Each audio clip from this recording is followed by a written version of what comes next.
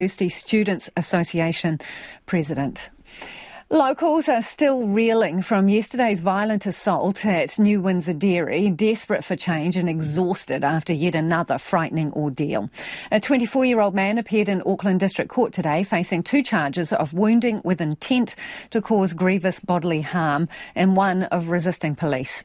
One dairy owner who was stabbed remains in a serious condition in hospital, while the other, his wife, who was also injured, has since been released from hospital. Louise Ternouth reports.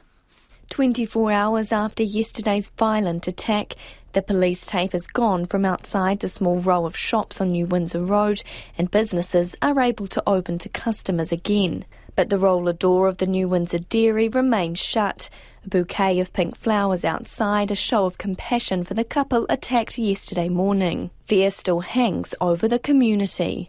Feels unsafe, to be honest, at this area, because we thought this is really secure. We thought we have cameras and everything is safe, but things like this make us scared. Are you worried for the safety in this area? Oh yeah, absolutely. Different people, we never know, Yeah, we just open the shop and then we never know what kind of people coming. Good people, bad people, you never know. Locals speak highly of their local dairy owner, who's now in a serious condition in hospital. He's been a really good person. He's been really friendly to us. And it's really sad to hear something happened like this. And this is really bad. I feel really sad. Both of them, they work really hard, Next door is the New Windsor Bakehouse. The owners moved in just 3 weeks ago. They were in the middle of making coffee and serving customers when chaos erupted yesterday. Suddenly, the police car, too many police cars coming. We have a look outside.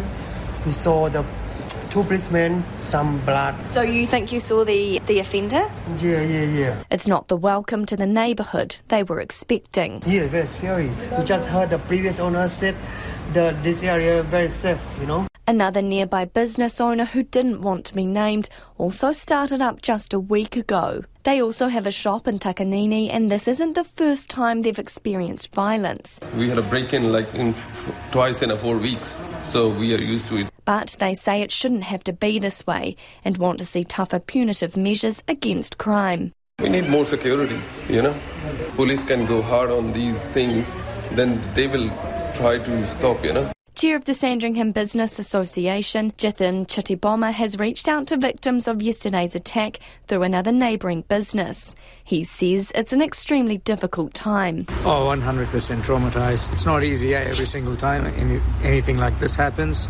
especially of this magnitude. My phone rings every time something like this happens. For me, it's a point of so much frustration and disappointment. He says most attacks are carried out by people seeking things like cigarettes or alcohol, but this one took place in broad daylight in a busy neighbourhood. People come and go all the time. We've got to stop making excuses and confront this and ask ourselves, why is this happening? Who is this doing this? Our policies are clearly not working for us, especially in keeping us safe. He has this plea for those targeting businesses. This has got to stop. Whatever your issues are, whatever you're going through in life, this is not the way. Reach out for help, reach out to your own family members, reach out to us.